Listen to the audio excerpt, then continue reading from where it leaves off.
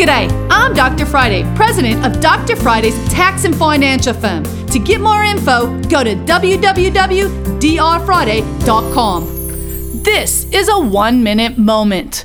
What do you do when it's almost time to file your taxes and people aren't giving you tax forms? You haven't received your W-2s, you haven't received your 1099s. How can you file your taxes and you don't even have your last paycheck stub because everything is electronic and you don't know exactly where to go get this information?